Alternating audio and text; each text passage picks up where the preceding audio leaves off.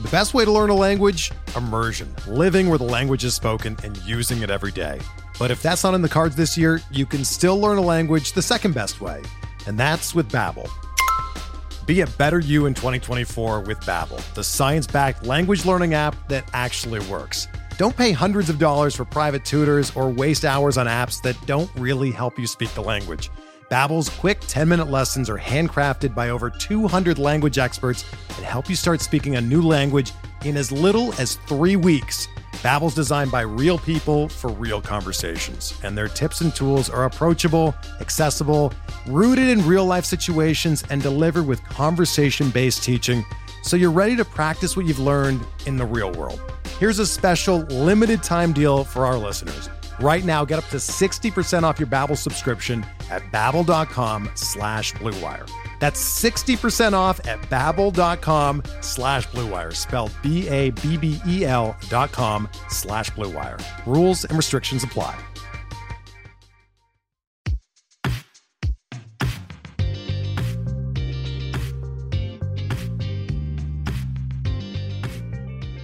Welcome to Dugout Study Hall, a remedial course in baseball stats and proud member of the Pitcher List Podcast Network.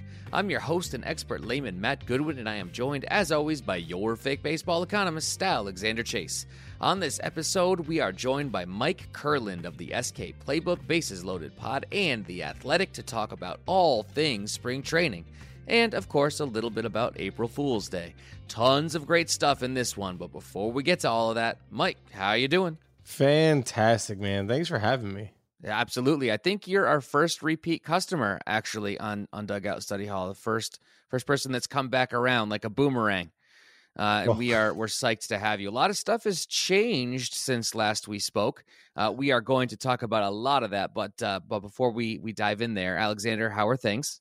Well, I got to get to bed early tonight because I have to wake up early to get in line to go buy the new Nats merch. So other than that, pretty good. No real complaints.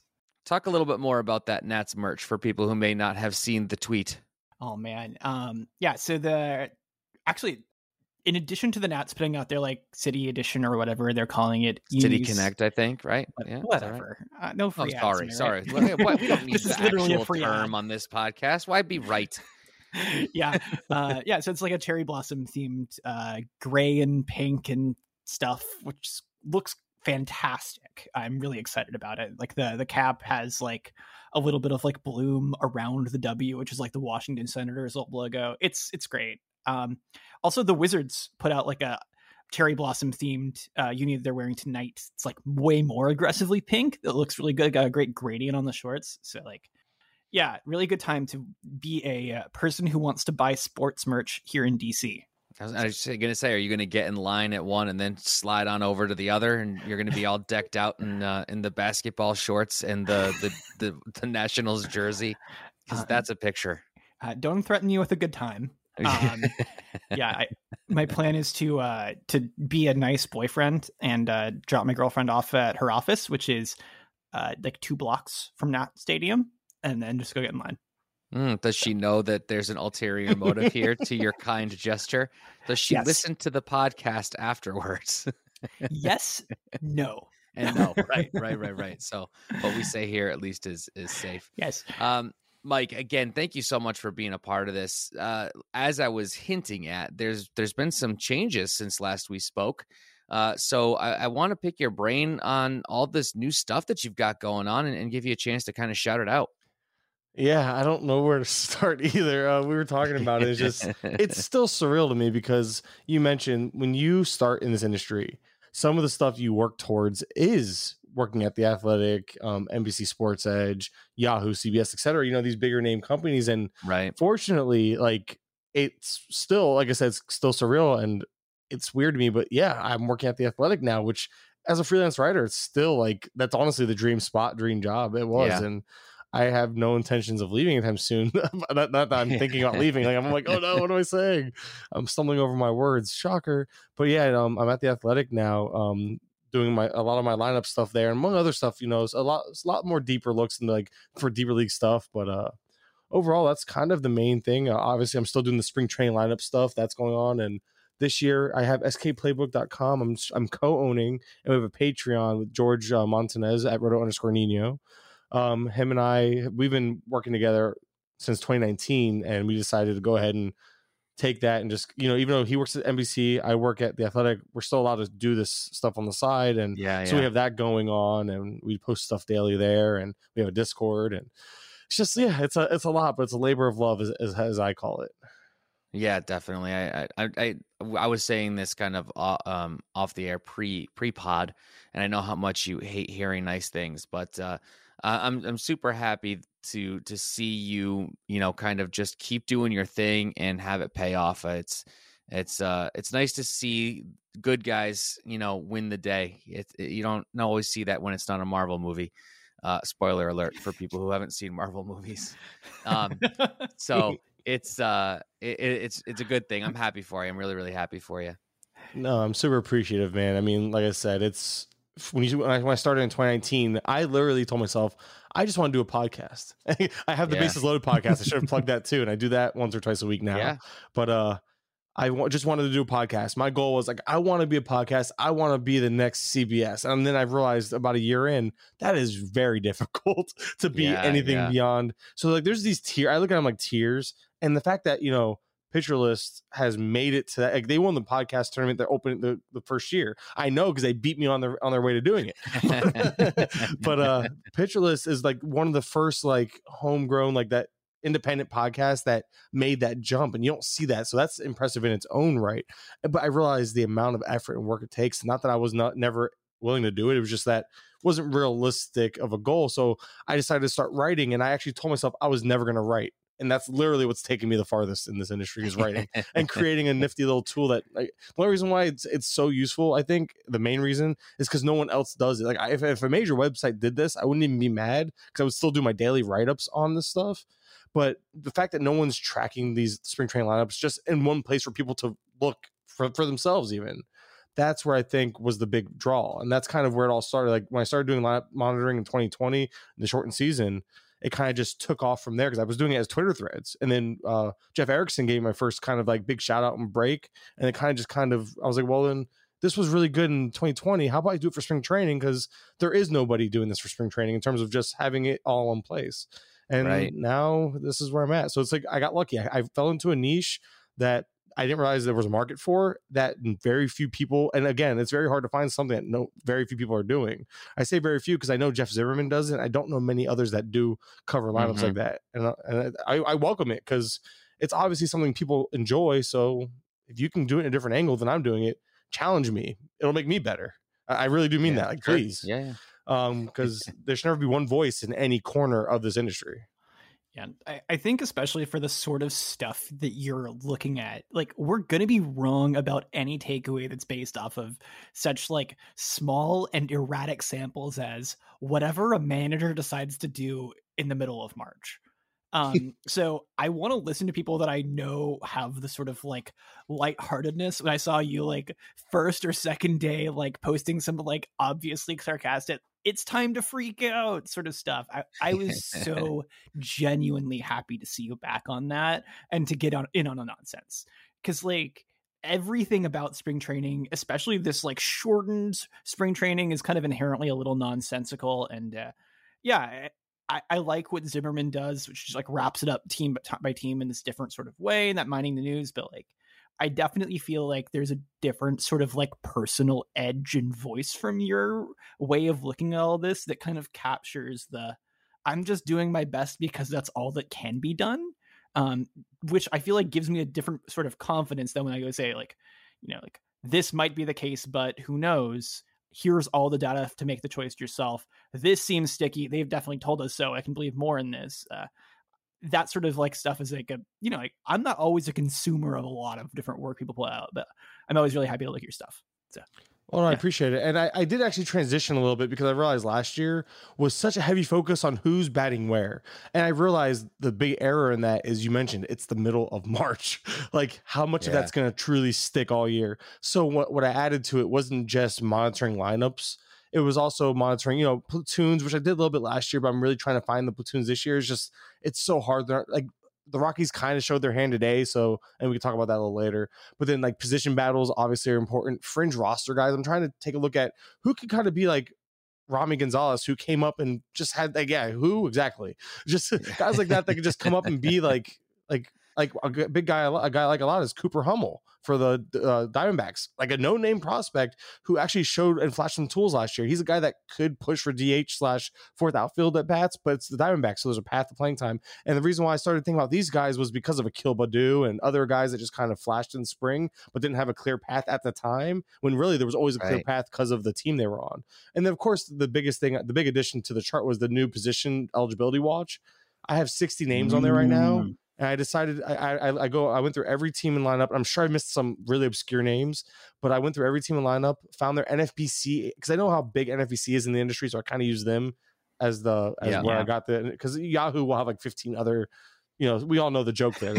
It's low hanging fruit with Yahoo. So I took NFBC, took their eligibility, and then I went and looked at spring training and decided, let's see who's doing what where. And so I took all 60 names I found that I thought were relevant between shallow leagues and deep leagues. As shallow as, let's see, Trey Mancini, and as deep as, I'll find an obscure name here. 1 second. Scroll. Thairo Estrada, Taylor Walls, guys that are like, these are Yanni Hernandez, guys that are super deep formats. So I went through and grabbed a bunch of them, and some of them are sticky. Like for instance, like another obvious layup, Witt Jr., shortstop only. Third base, nothing but third base in spring training, obvious. Yeah. But then you have guys like Kevin Smith that, okay, we thought he'd be the third baseman for Oakland. Since he's gone over there, he's played shortstop like 4 times already. So it's like, okay, that's interesting. Maybe are they trying to find ways to get him involved more often, or are they looking at ways that like maybe they need to work on him and he won't start as the third baseman, even though third base is a fit? So I thought this position eligibility watch was actually a good addition, because I'm already looking at the lineups every day. Why not track who's playing where? Franmil Reyes played the outfield a couple times. Mancini's played the outfield 3 times. The team has already backed him up on that. I'm on a tangent because I'm really good at tangents, but it's just that idea. I just want to stress that. I think that's kind of an important thing. That's going back to what you were mentioning, how we don't know much. I think stuff like that can be sticky though. But this is my first year testing that. We'll see. My goal is I'm going to keep this, and then I'm actually going to start a brand new one. And by the end of the year, see which ones actually followed through. And kind of, because I actually did a recap piece for The Athletic. My first ever piece was looking back at last year's chart, which I've since deleted because I feel like I should have probably kept it. Well, I deleted it because I felt like it was irrelevant once I was done covering it. But I recapped, and there was a lot of stuff was sticky. Like obviously Cedric Mullins leading off stuck. Enrique Hernandez led off stuck. There was a lot of IKF wasn't very good in the second half, but at least he got you steals as a catcher and was playing every day. So that was a guy that kind of flashed in those spring training lineup stuff. There was negatives. Victor Robles obviously flopped. There was a couple others. So it wasn't, like you said, it wasn't 100%, but there was a lot to it that stuck. So this year, a guy, I'm getting way off topic. Sorry. Let's get back. Fine. No, roll with it. Honestly, it's obviously a passion. So I'm obviously. Yeah, that's exactly right. And that's why we love having you on. And this is all really good stuff. So if there's more you want to talk about, you can, or we can go back to our outline. It doesn't matter. Yeah. We can go back to the outline, because you have all the stuff on the outline, and I'm jumping ahead because it's just like, I'm a natural talker. So you get me in a conversation, I tangent, I just keep going. I'm like, wait, even I have to realize I have to reel this in, almost put my own host hat on. Like, I realize that there's an outline for a reason. We have other people. I'm the guest, but we have other people here as well. We all have to talk a little bit. And I'm pretty sure I cut off Alexander in the first place anyway. So it's all right. It's okay.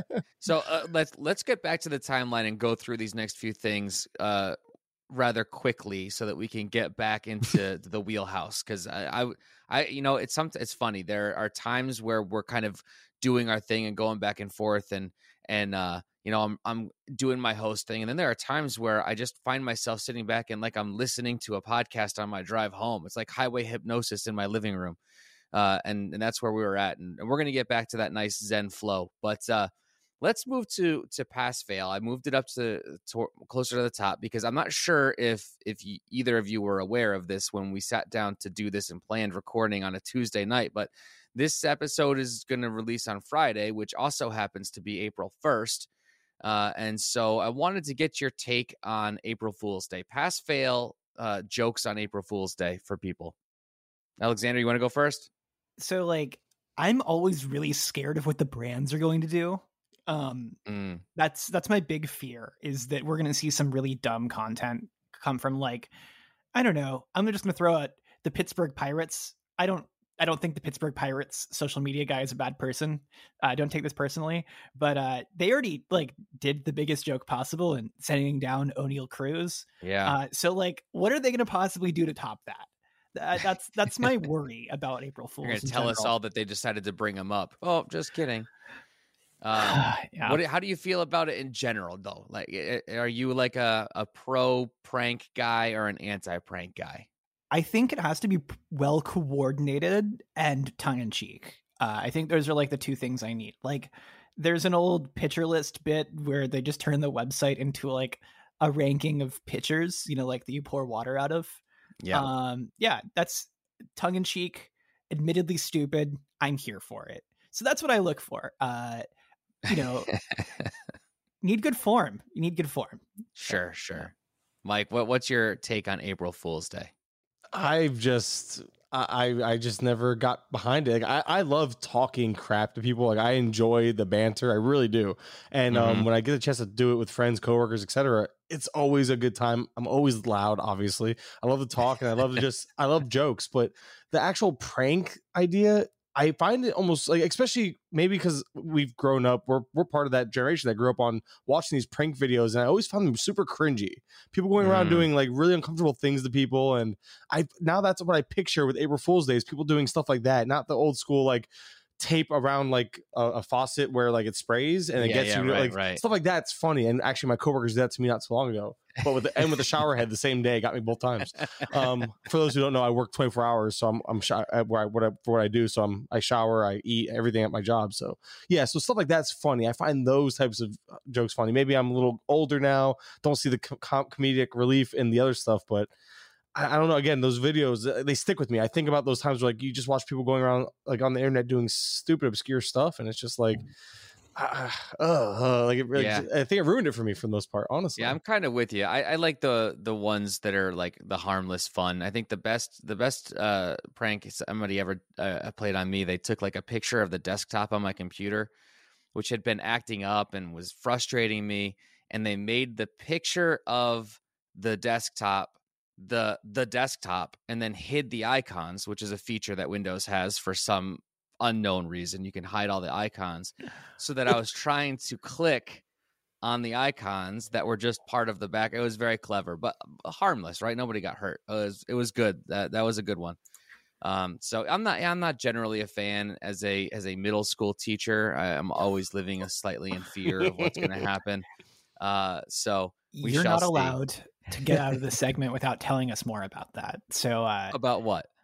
So what's like the worst, define at your own discretion, like prank that you've been party to at a school then?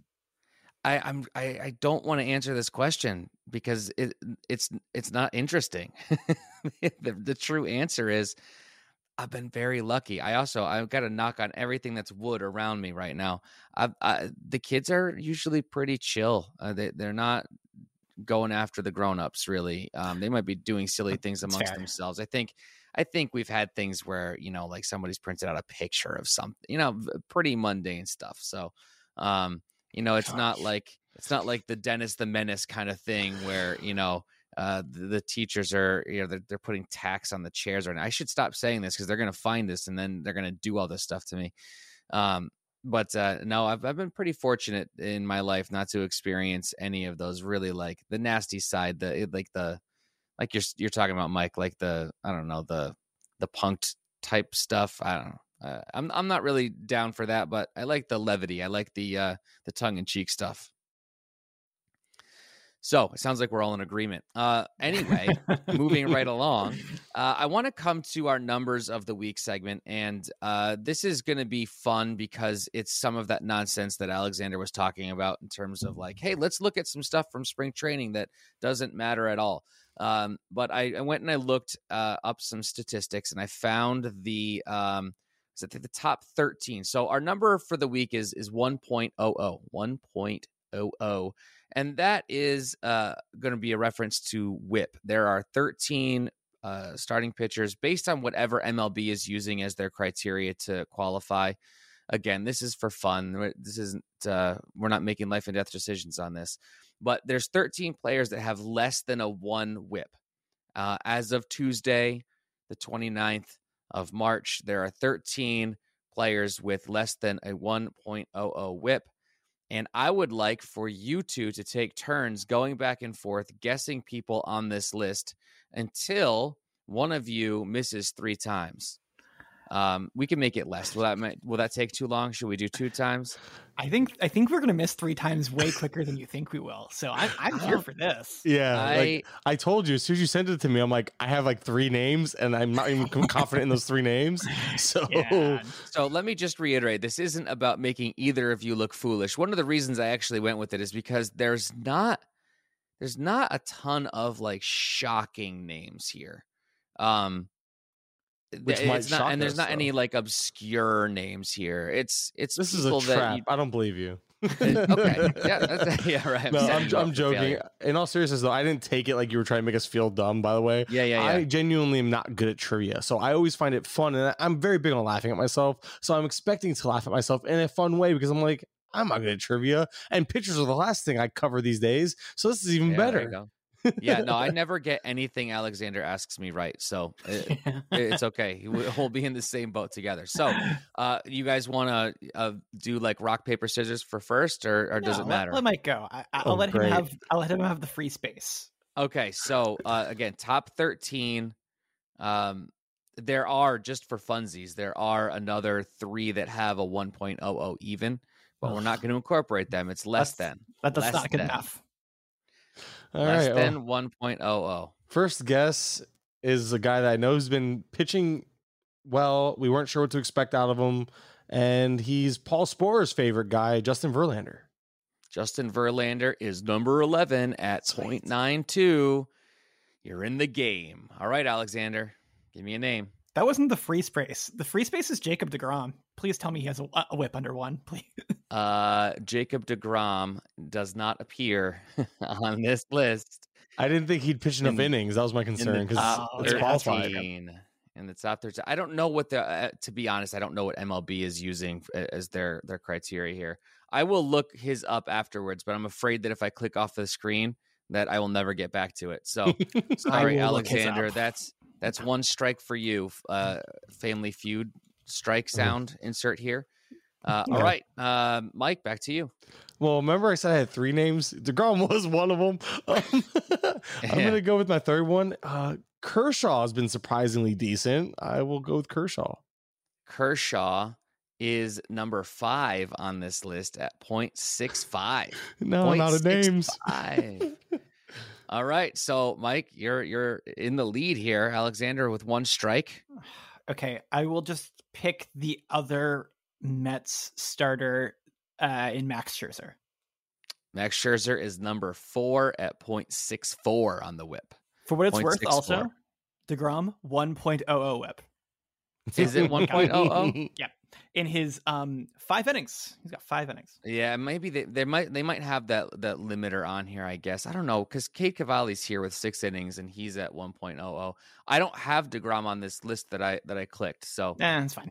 I don't know. It's wrong. Maybe MLB.com has not updated for today or something, or adjusted. Maybe they picked. Who knows? They gave somebody a hit instead of an error. All right, who are we at? We're back to Mike, right? Yes, I've been thinking of name. I'm literally thinking in my head ADP. I'm gonna go with Lucas Giolito.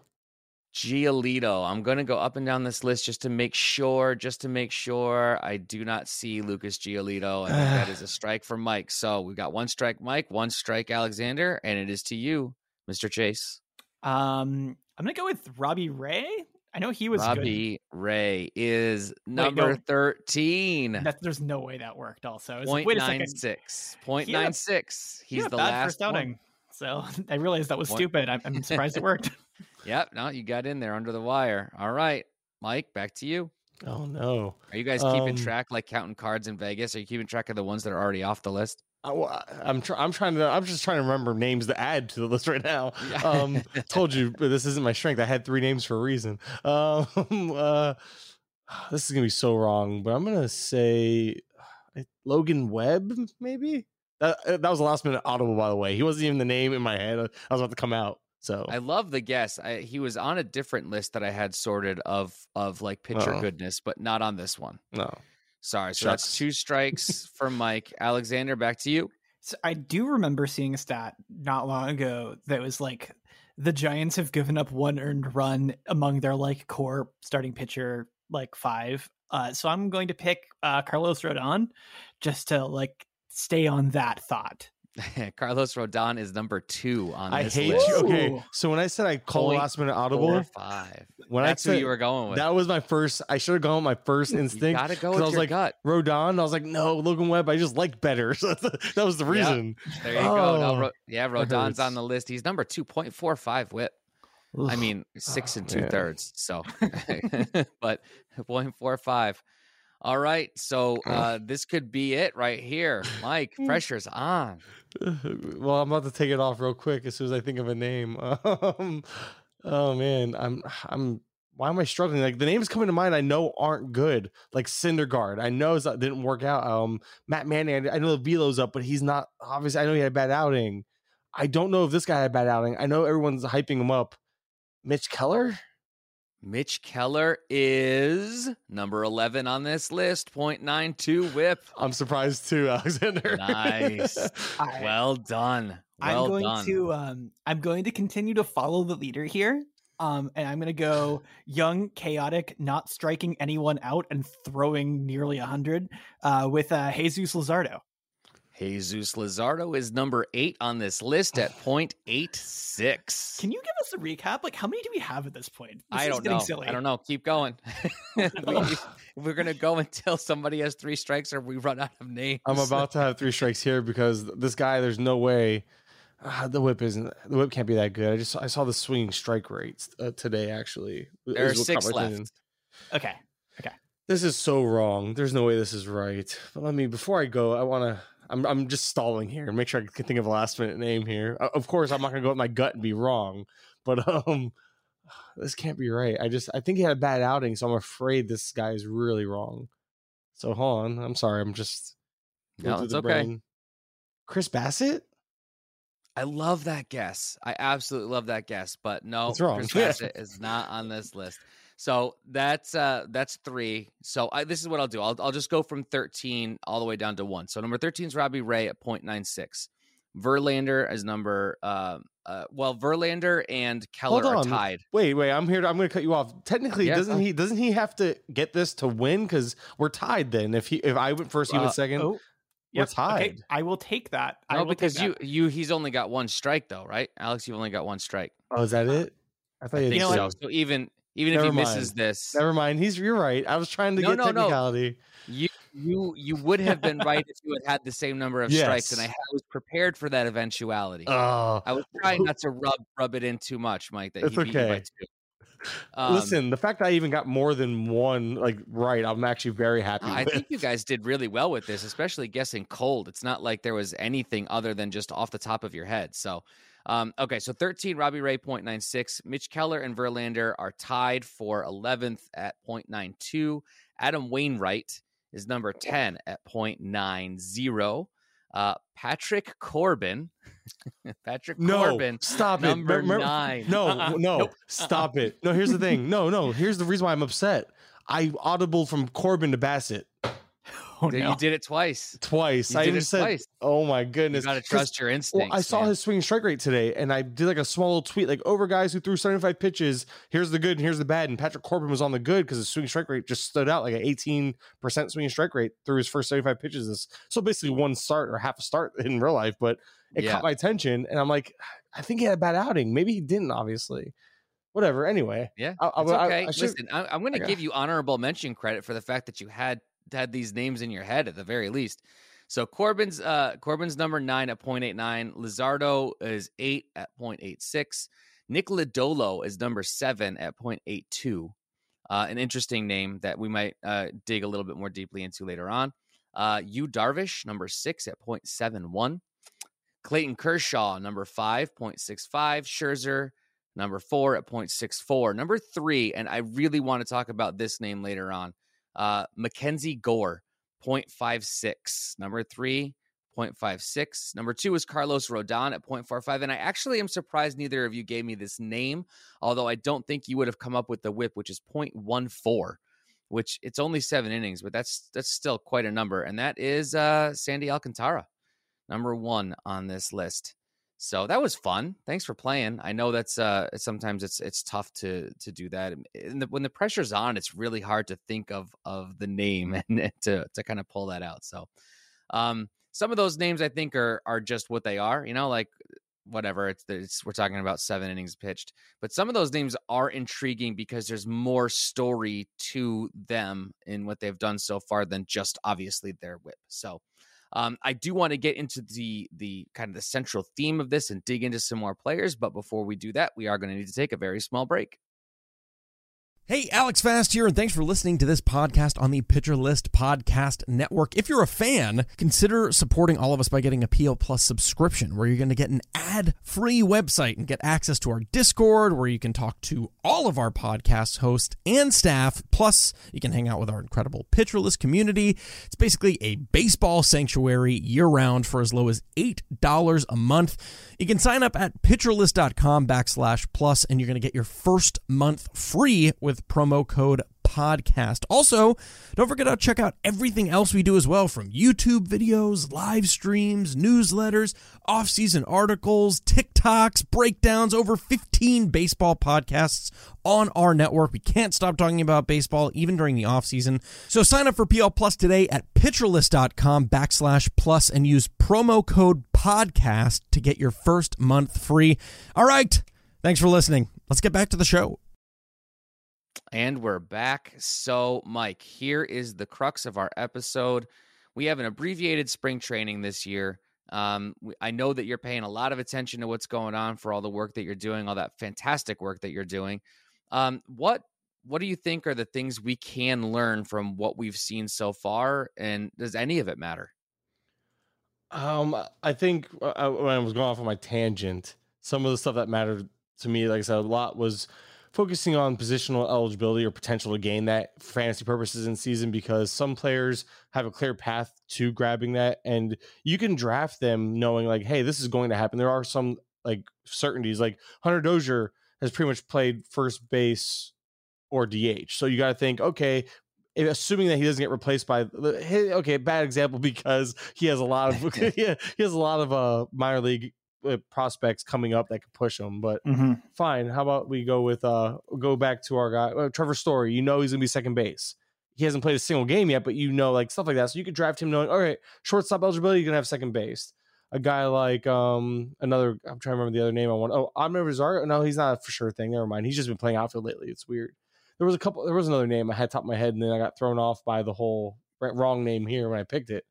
But it just goes back to like, I'm just rambling on about how I think this matters. If you look at the names, look at the situations, you can see who actually is for sure like has that route to getting that.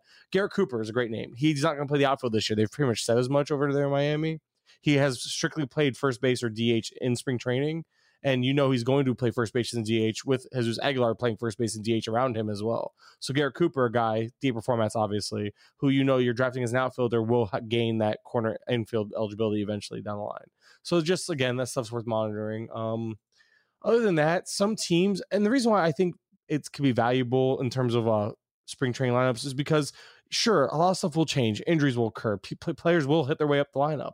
But what I did notice last year is it's not always a guarantee for that to happen. And I mentioned Enrique Hernandez, Cedric Mullins, guys who hit and stuck in their spots, and they've returned value because of that. So guys for me like that this year, Dansby Swanson, but in a negative manner. That team, that Braves team, isn't very injury prone. Eddie Rosario, Ozzie Albies, Matt Olson, Austin Riley, Marcell Ozuna. I mean, you can feel about him how you feel, but you know what I mean? He's still playing for the team. I mean, again, like it or not. And probably not going to be playing the outfield a whole lot, so probably not going to get hurt as easily as he could. Yeah, so you have that, because I remember they mentioned when Acuna returns, he's going to be playing the outfield. At least he says, when I'm back, basically, is what he said. So who else is on that team? I was just reading that. D'Arnaud. Duvall is another one who doesn't really get hurt. What's his face does. D'Arnaud does get hurt, but he's probably going to be hitting at the bottom of the lineup too. So I guess my point being is that Swanson's kind of stuck and buried on this roster. And in his career, if you actually look at his numbers, Swanson has hit better at the 6th spot and the 9th spot than anywhere else. Those are actually only 2 spots, I believe, in the lineup. In his career, he has a WRC plus over 100. So it's a fun little fact. So the problem is you're drafting Swanson for kind of like he compiles stats. You expect him to play throughout the season, move up and down the order. But if this team can stay healthy, Swanson has a hard path up that lineup. And you're taking away at bats from a guy that you kind of need at bats to get the full quality of like stat line from. So guys like situations like this, I'm taking and I'm putting a little more something behind in my rankings and in my mind when I go to draft them, because maybe that 20 something home runs turns into like a low 20s. Maybe those 9-10 stolen bases turn into 7 or 8. And that might not sound like a lot, but then you're still taking away. And then take away the counting stats, the runs and RBI that come down too. Because I thought he was going to lead off at one point in the offseason because they didn't sign everybody. Then they signed everybody. Yeah, and now there's like, and they made a trade for Olsen. And so that's one of those things where it's like that specific situation I have my eyes on and I'm watching real closely because I was really big on Swanson. Now I'm kind of fading him just a little bit. And I'm letting other people kind of take him. Again, I already have a share or two. So he's already on a couple rosters, but like that type of stuff is where like some teams like that I really take away and dive in on and just like, okay, this makes sense. And teams like that show their hands. Like the Royals, go look at them. They've been very consistent in the lineups they've trotted out. And Nicky Lopez, maybe people had hopes for him hitting in the top of the lineup. It could happen with injury or if Witt Jr. underperforms. But realistically, I mean, and luckily the ADP never really got out of hand for Lopez, but he's another guy that maybe you were expecting more at bats and now take away those at bats. He can't compile those stolen bases, those runs for you that you might have gone in on. So that's really what the focus is on here, kind of seeing which lineups are most sticky and could last longer than just the opening couple of weeks of the season. Yeah, I usually like to say that choices are one of the stickiest things. Like batter walk rates is like one of the fastest things to like be reliable. And that's all just like someone decides whether or not they're going to swing at certain pitches. And, there are consequences for that.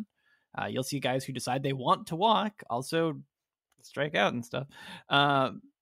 These managers choosing whether or not they're going to swing with some of these prospects at the top of their lineup. Wow, that was a comparison. Yeah, that was a little internal segue there, Alexander. Yeah. Wow. Anyways, it's similar sort of stuff to a degree, and I think that I think the thing you bring up with Swanson is one of the more immediately readable sort of situations like that also has some really obvious kind of takeaways based off of like how the sort of plug my settings in, get a number, and draft based off of that sort of things can go awry. So like Swanson is the sort of guy who's going to get projected to play like 150 games or so because that's just what happens. And those PA projections are going to put him like pretty high up in the lineup. So if you're like, go to Fangraphs, plug in your like OPS and half steals and runs, but only on Tuesdays league settings or whatever it is. He's going to be the sort of guy that comes out way ahead because of all of those PAs from all those games played. But like when you start fading him down the lineup, those the effects I think really on like runs scored are going to be really dramatic, I think, because he's the sort of guy that you like kind of draft for that purpose. And then, if the guys behind him are less good, worse things happen. Now, an interesting thing that I have noticed from guys who tend to hit like 6th or 7th or so, I think Kyle Tucker is the guy that makes me think of this, is if you're in that situation, instead of leading off, a lot of what could be like just flyouts have the potential to be sack flies that don't hurt your batting average, because batting average is a stupid statistic.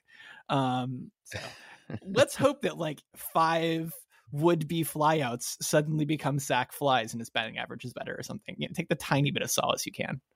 Well, I think an important point here is when you're drafting and somebody like Dansby Swanson is sitting at a certain spot in your ranks or the room, let's say maybe you just use kind of whatever the room says.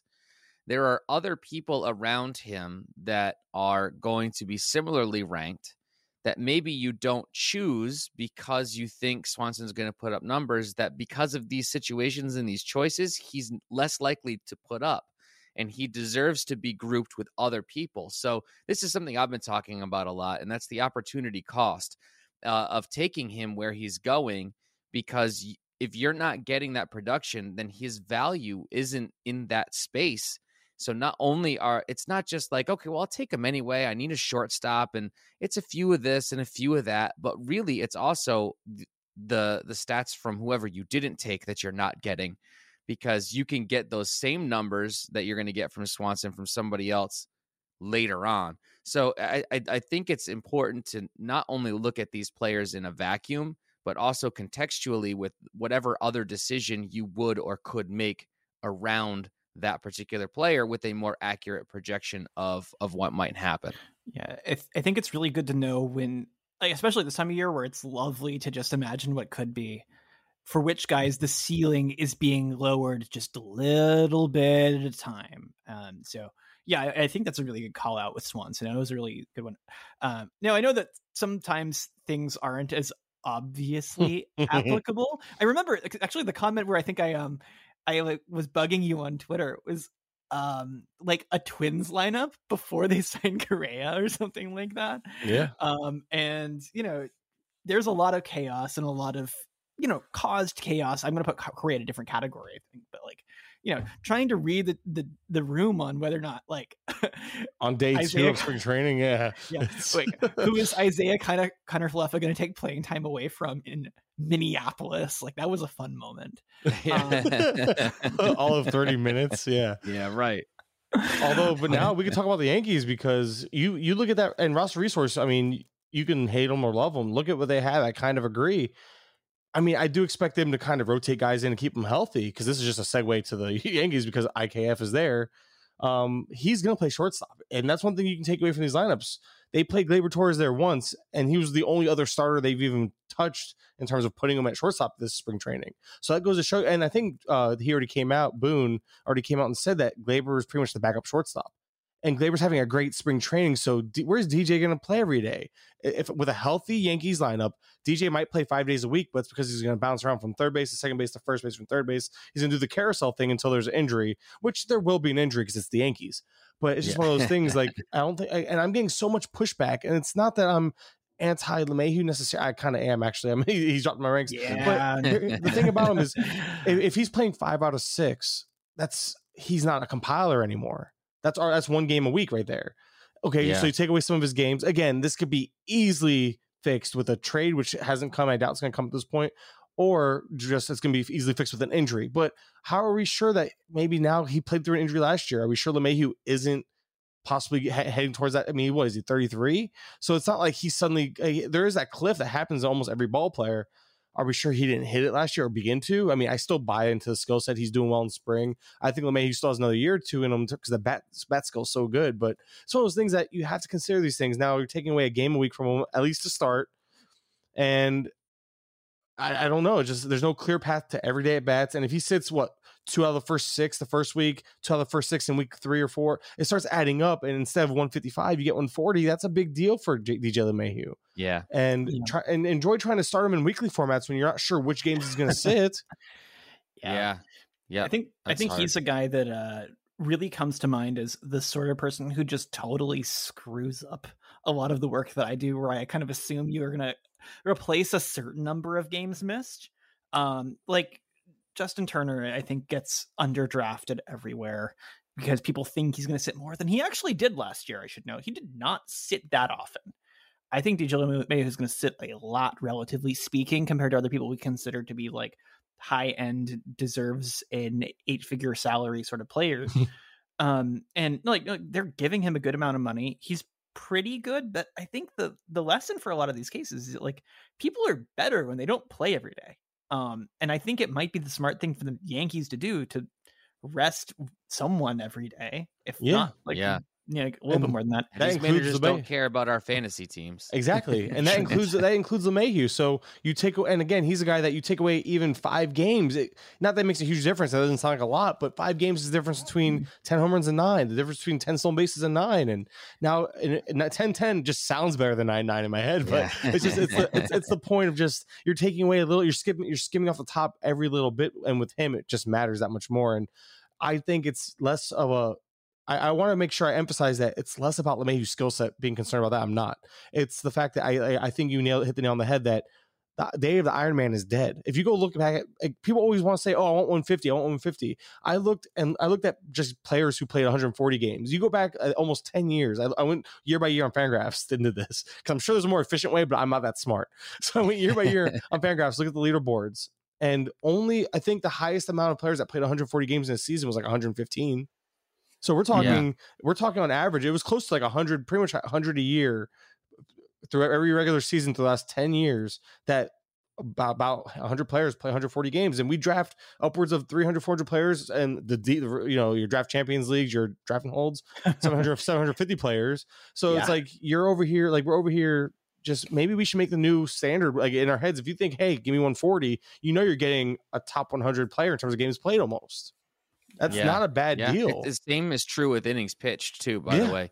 Yeah. I took a look at that. I put out a Twitter poll, like, what do you consider a solid year from a pitcher? And most people picked 150 as the mark. Give me 150. That came to me.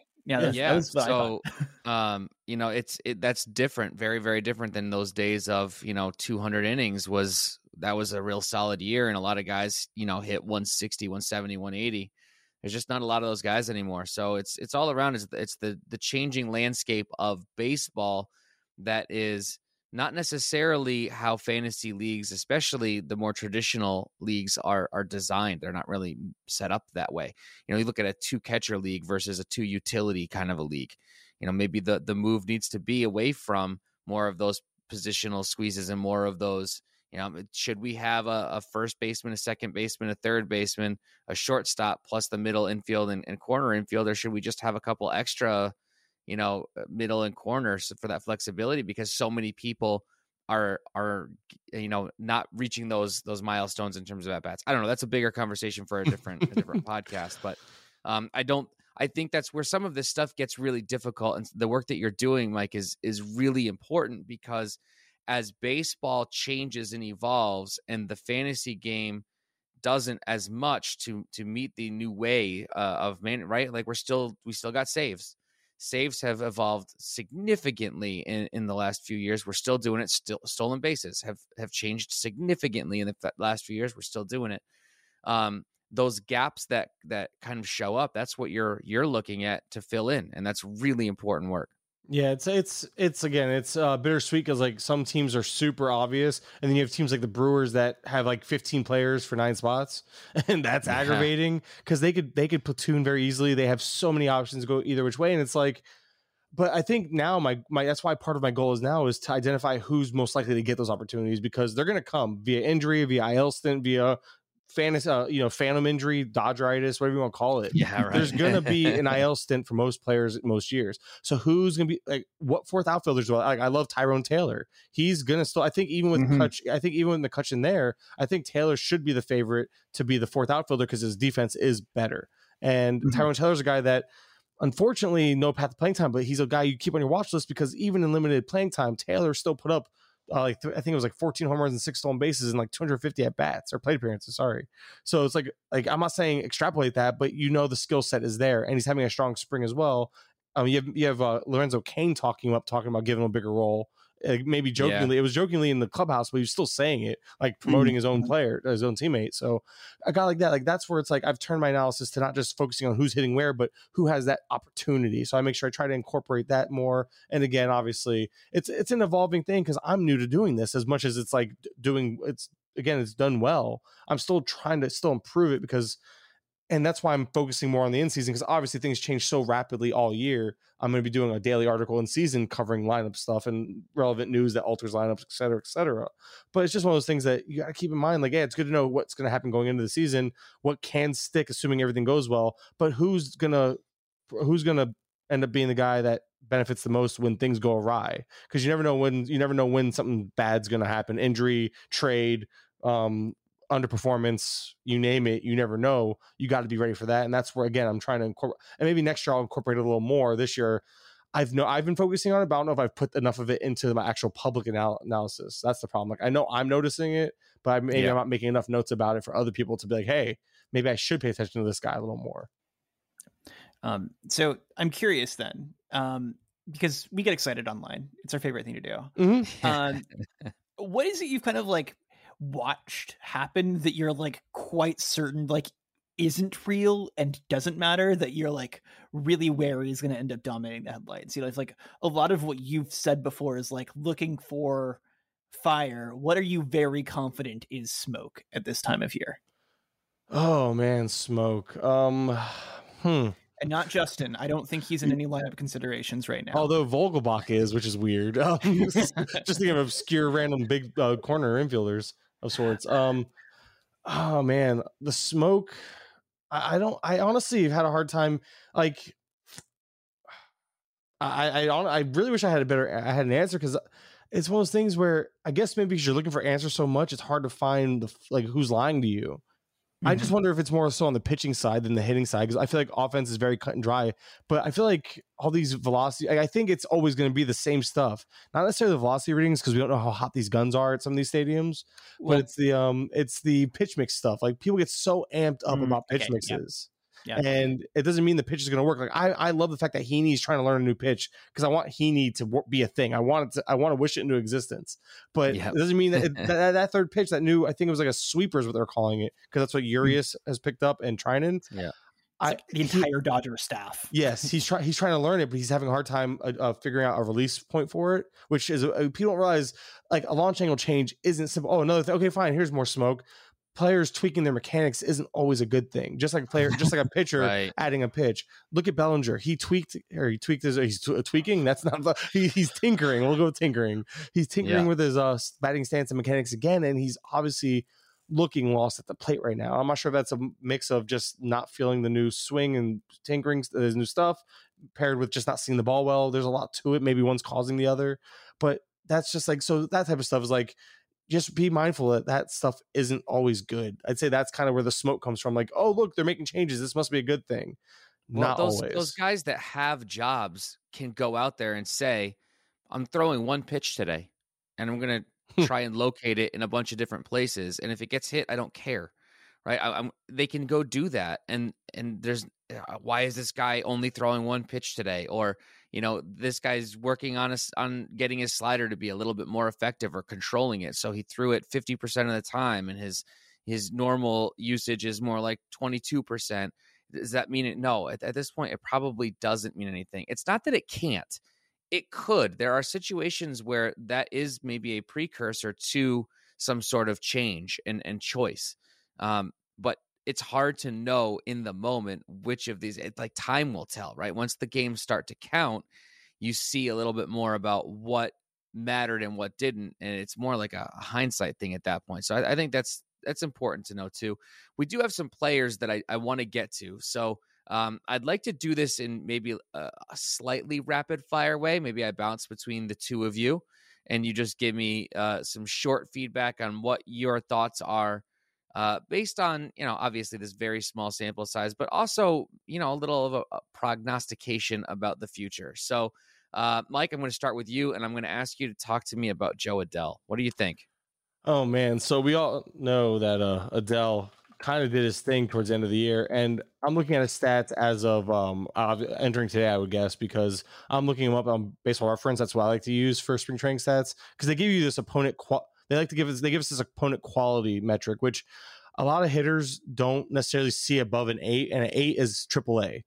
So I like to try to find players that are seeing above an 8, because that's close. That's as close as you're going to get, because 10 is MLB, and the only guys that have 10s are in terms of the hitting are like guys that have like 1 or 2 games, maybe a few at bats, and they happen to start against a starter that day. But Jo Adell is sitting at a 7.3 entering today. That's just above, that's AA basically. So he should be hitting, but that's good because he's hitting what he's supposed to. Jo Adell's putting up a 280 batting average. And I don't know if you guys heard on the latest Rates and Barrels, so a quick plug to but he said, I guess there was a study that was put out that it's OPS that's actually the stickiest of stats in terms of spring training. I believe it was, I'm pretty sure it was OPS, and I would hate to quote him and be wrong, right? Yeah.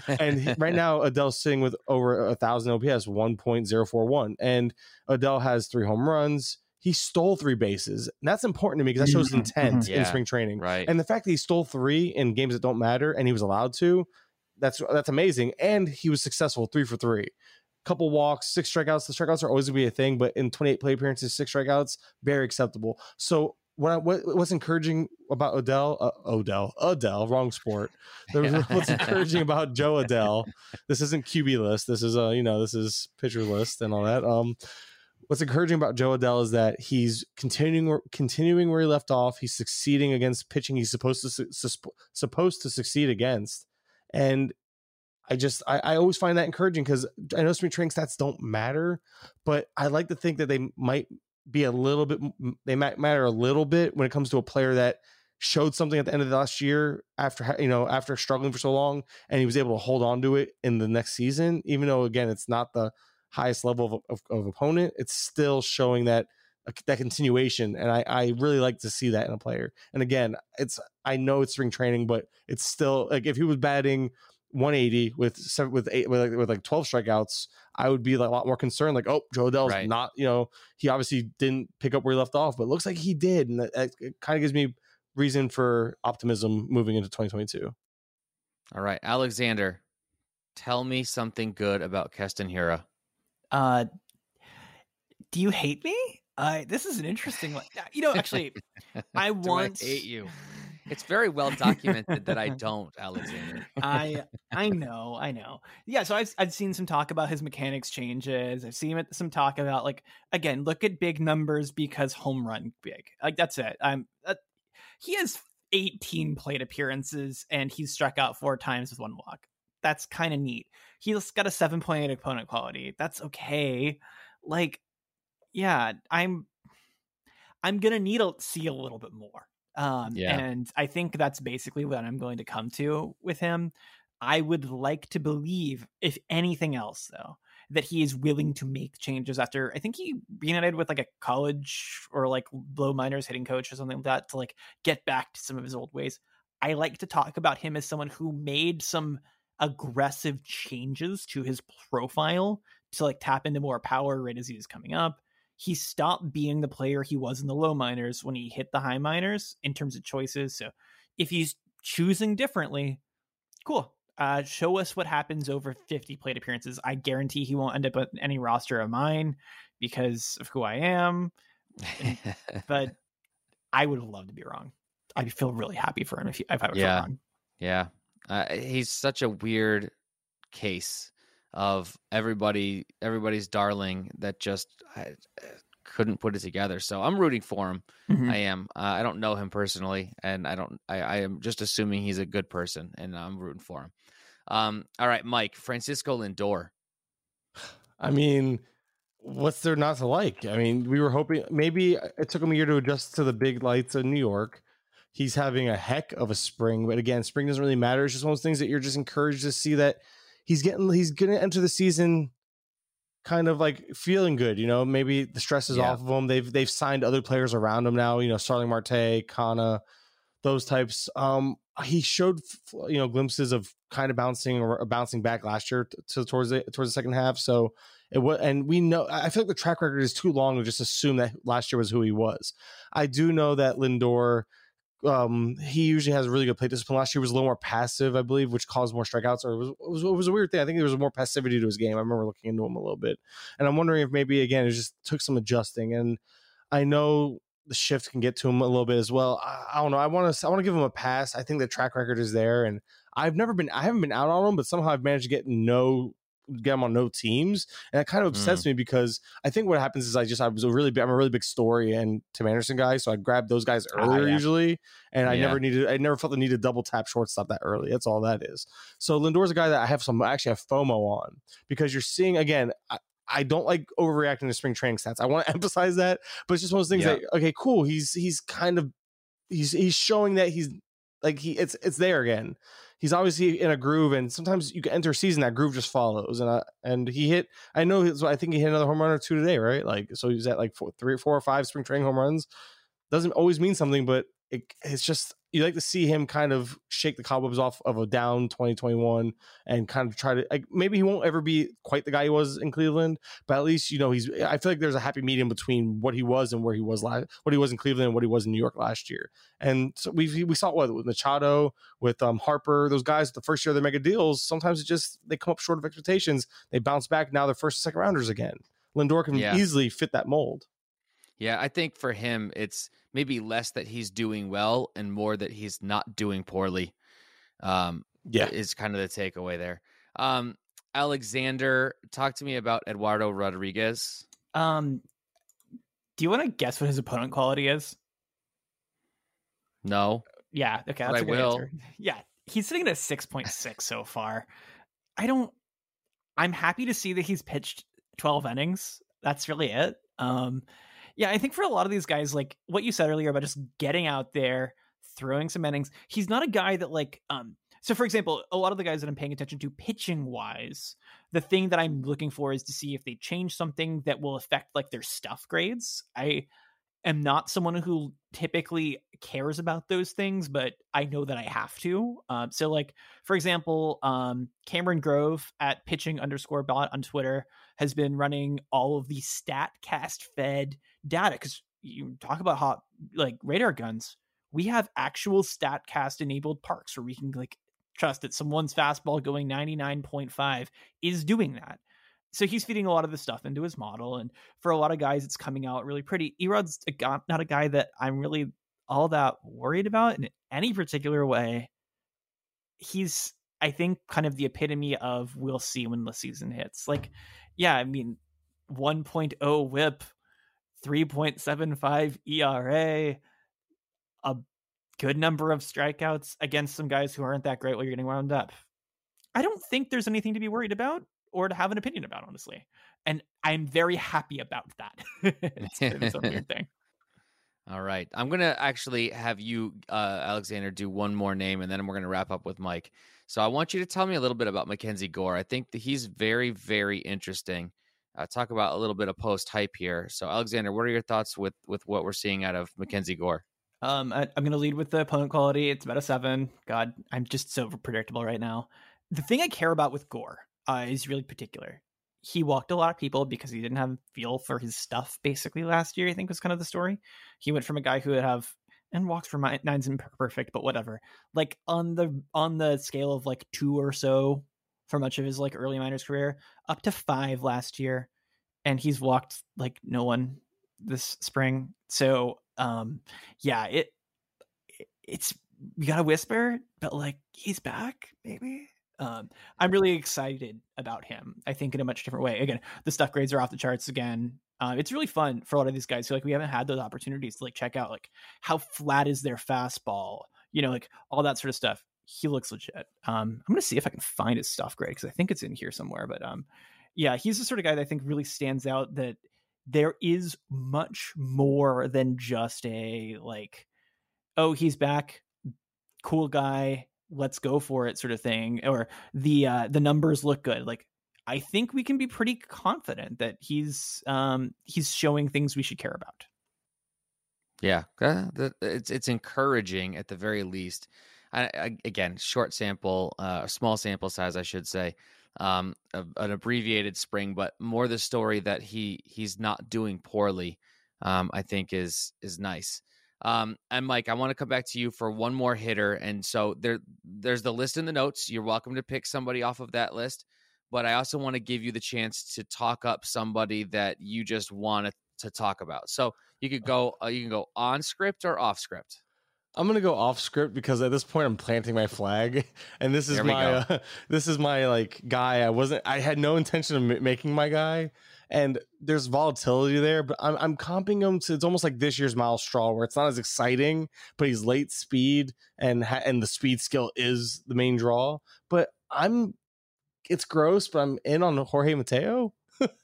Like, that's not gross. I think it's gross because I think, and rightfully so. I'm pretty sure we all gave up on him, and we should have all given up on him. But I'm gonna pull the splits now because I'm just being honest here that wasn't expecting to talk about him. You would think I have memorized because, dude, I think I've written him up in 3 articles already. So in the second half of last year, again, small sample, 121 plate appearances, 3 home runs, 7 stolen bases, a 519 slug, 333 on base, which again, he's actually going to bat probably towards the bottom half of that lineup. They've been sitting around 7-ish in that lineup all spring, the Orioles have.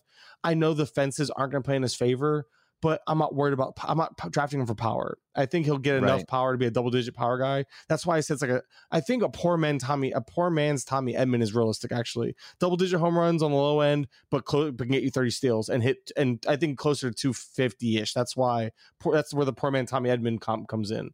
But he showed, he was able to strike out just 24.6% of the time in the second half. Mateo did put up a 359 WOBA and 129 WRC plus. Again, small sample in over 121 play appearances in the second half of 2021 for Mateo. However, it's the playing time that has me super in on him. It's the fact that they seem that they're willing to play him pretty much in the middle of the infield. Shortstop's been where they've been putting him. Second base, they also put him in there for a game. In 16 play appearances, he's only struck out twice, so the strikeouts haven't been an issue. Walked once. The OPS has been lackluster, 779. Again, poor man Tommy Edman, but he stole a base. Didn't get caught stealing it this offseason. Just kind of a guy that for some reason, I don't know. I play in deeper leagues, and Mateo's just my guy, and I'm planting my flag. I know there's some swing and miss there. That's why I mentioned the batting average being lower.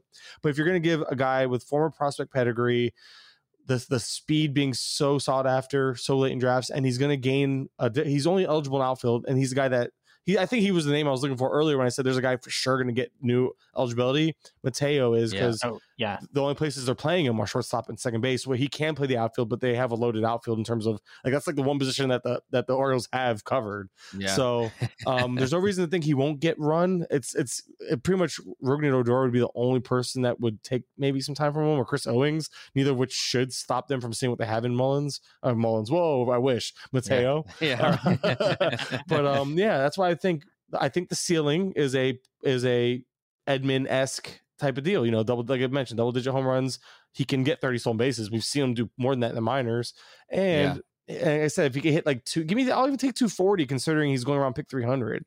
So especially in today's game, right? 240 is not what it used to be. It's and hopefully closer to league average than anything. I think 244 was league average last year. Actually, I looked it up recently, and that's the thing.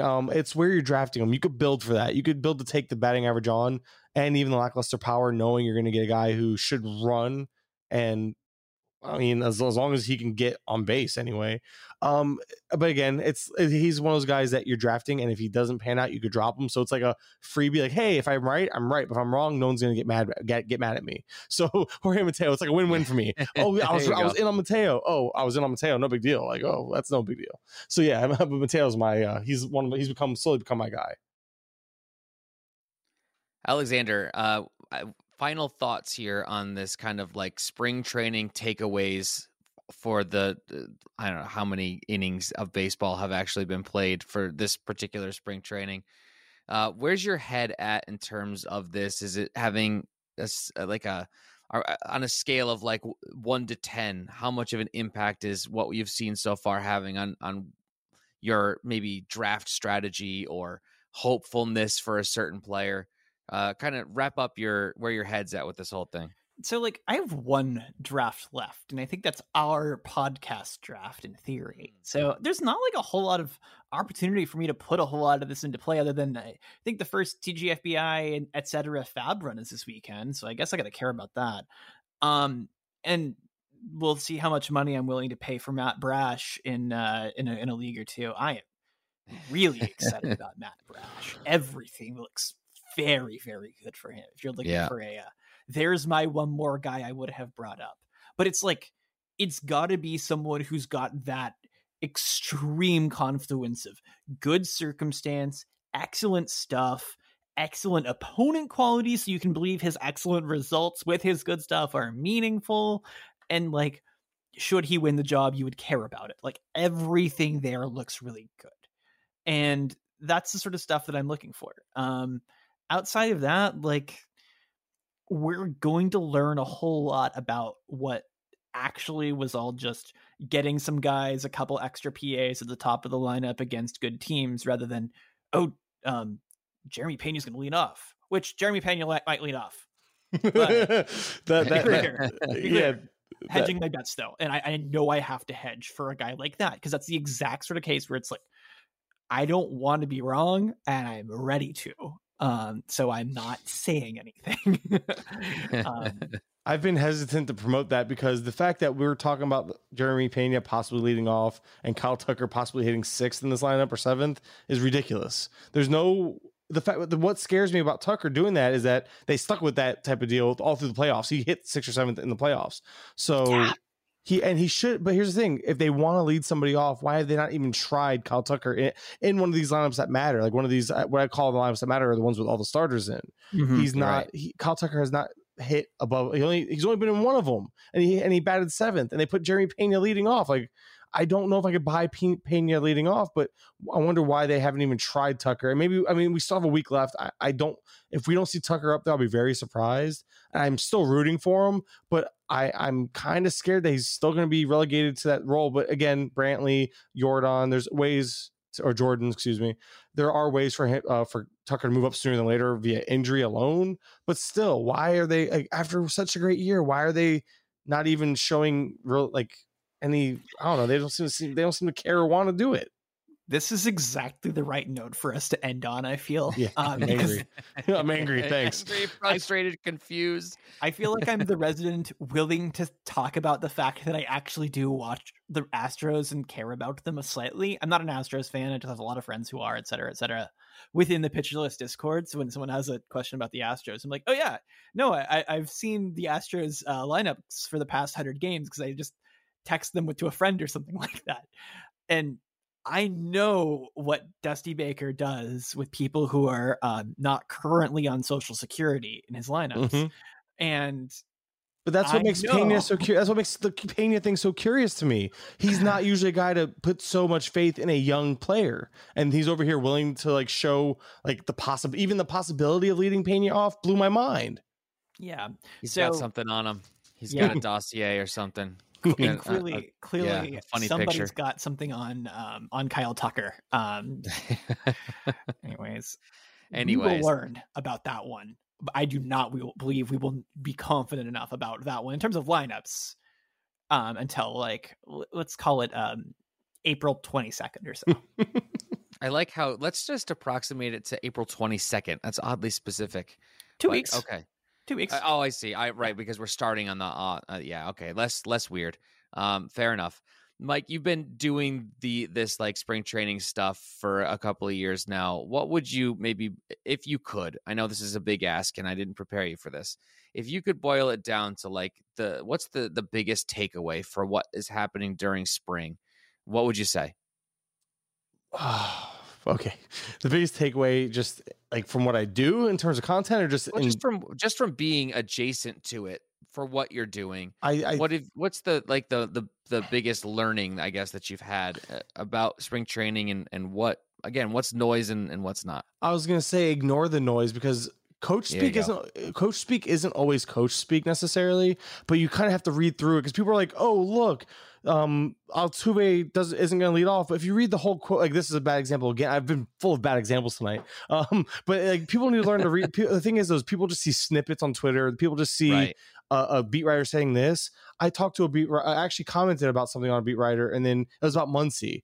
Like he's like, oh, Muncy's expected to play opening day. So I was like, oh wow, look, Muncy might play opening day, but I want to see how healthy he is. The beat writer actually responded saying, no, the rest of the quote says he'll play opening day or be ready by opening day, but he won't be 100%. I'm like, well, that part matters a ton. Why is that not being part of the? So people need to understand, like when you start seeing these things on Twitter, especially, or hearing these things on podcasts, take a minute and Google it and see if you can find the article, because if you can find the article, a lot of them are free on MLB.com or these other states have their own the Miami Herald and stuff like that, right. You might be able to find the article that tells you like, hey, this is the full quote, or hey, look, this guy is really tuned into the team and he has this information. Like everybody was so worried about Jorge Soler being part of the whole DH conversation that Cooper and Aguilar are going to be pushed out. I was like, no, I never thought that was going to happen. And luckily I found an article from Craig Mish that wasn't even being circulated on Twitter, that he was or somebody actually pointed it out to me on Twitter. Hey, look, Mish says this. And if you're going to believe anybody with the Marlins, it's Craig Mish.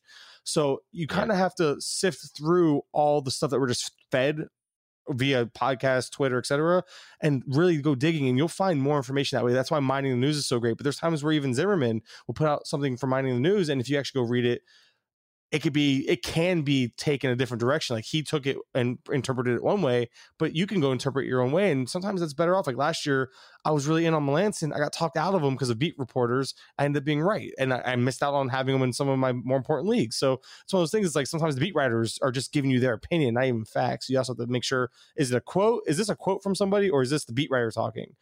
It's a very, it's obviously it wasn't such a quick answer, but I guess ignore the noise to a point, like kind of do your own homework. You can't just take what's being given to us or said to us as gospel, no matter who's saying it. Me, I'm saying that about my stuff. Sometimes I'm wrong.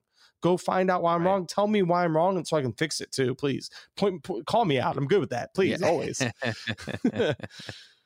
I have a dangerous thing I want to say because I know who I'm talking to here. But did you see the tweet about Julio Rodriguez being the center fielder on opening day?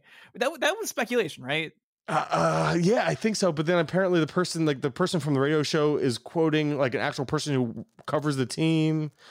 So feels like telephone. It is. Well, here's the thing. I'm waiting for. I'm going to be late to react. So I only have 2 more drafts coming up, and by then he's already going to be either we're going to know the news or not by then anyway. But like I'm in group chats, like, and some of these chats have like some hardcore NFBC players, which doesn't mean they're the best by any means, obviously. But NFBC is very aggressive because of the overall aspect. And heck, even I was like, well, if he's up from day one, I kind of want to put him in that top 120, 130 range. But I'm like, wow, that's kind of aggressive considering you're nowhere near drafting him there now. But you kind of have to be aggressive because I think everyone was thinking, oh, he's going to be down a month. They're going to do what they did with Kelenic and just leave him down. So it's like you're already seeing massive swings and then you have people pushing back in the same group. Like, well, look how these prospects usually turn out year one. It's not more likely to miss than hit. And then so it's already an eternal debate, and we haven't even gotten clarity on if it's happening. And you have to react because drafts are happening this weekend or all week because the season's already here, and yet things aren't even figured out. So it's really frustrating. You can tell it's like, I just want to know. So yes, you mentioned it. Here's the takeaway. It's really frustrating. Yes. So if you're feeling that way, you're not alone. but like I said, there's always an answer. It's just a matter of how far you're willing to dig. I have not tried digging for this one because usually this is more smoke than fire for me, going back to smoke and fire, because there's only been one person to kind of come out. And I mean, we've seen rumblings of it, but this is the first person that's like confirming it. And I'm using air quotes for those who can't, obviously no one's watching me, confirming it. So it's not like a legit source that any of us have ever used for anything else before. So I'm trying not to overreact. I haven't adjusted my rankings to show him higher yet, but in my mind, I'm like, if I draft tomorrow, if I really want to get him on my team, where I have to think ahead, like, where am I taking this guy? So hopefully it's going to circulate. Something like that's going to circulate fast because it's something everybody wants to believe is true, right? Yes. And there's like O'Neal Cruz, momentum and energy for that as well. And these teams, like we said before, the teams are not playing to help you win your fantasy league. They're playing maybe to win baseball games, and maybe not even that. So again, another aside for another time. Mike, thank you so much for being a part of this episode. If you could just want to shout out again your stuff and let people know where they can find you on Twitter, all that. Yeah, the main place I was going to say, if you just want to follow all my work, just follow me on Twitter at Mike_Kurland. I'm a little everywhere. Like I just, it's so much. Like I said, The Athletic, which the skplaybook.com, the Bases Loaded podcast. I know I'm missing something somewhere, but it's okay. Like I said, follow me on Twitter and I'll direct you to everything I do there. Twitter's the hub. It's the hub for almost anybody in the industry, right? That's where everything kind of funnels through. So I'd say so. If you're not following Mike, you're doing it wrong. I imagine everybody already is. Again, thank you so much for being a part of this. Now that everybody knows where they can find Mike, Alexander, can you let them know where they can find us? Well, they can find you on Twitter at @thecorkedmatt. I'm on Twitter at Chase_Rate. And most importantly, you can find our podcast on Twitter at Dugout Study Hall, where you can send us some questions. Please be sure to subscribe to the Pitcher List podcast feed if you haven't done that already. Leave us a good review if you can be so kind. And if you're not already, please consider becoming a PL Plus member so that you can harass us on the PL Discord. And that's it for me. All right, well, thanks for listening, everybody, and we'll catch you next time.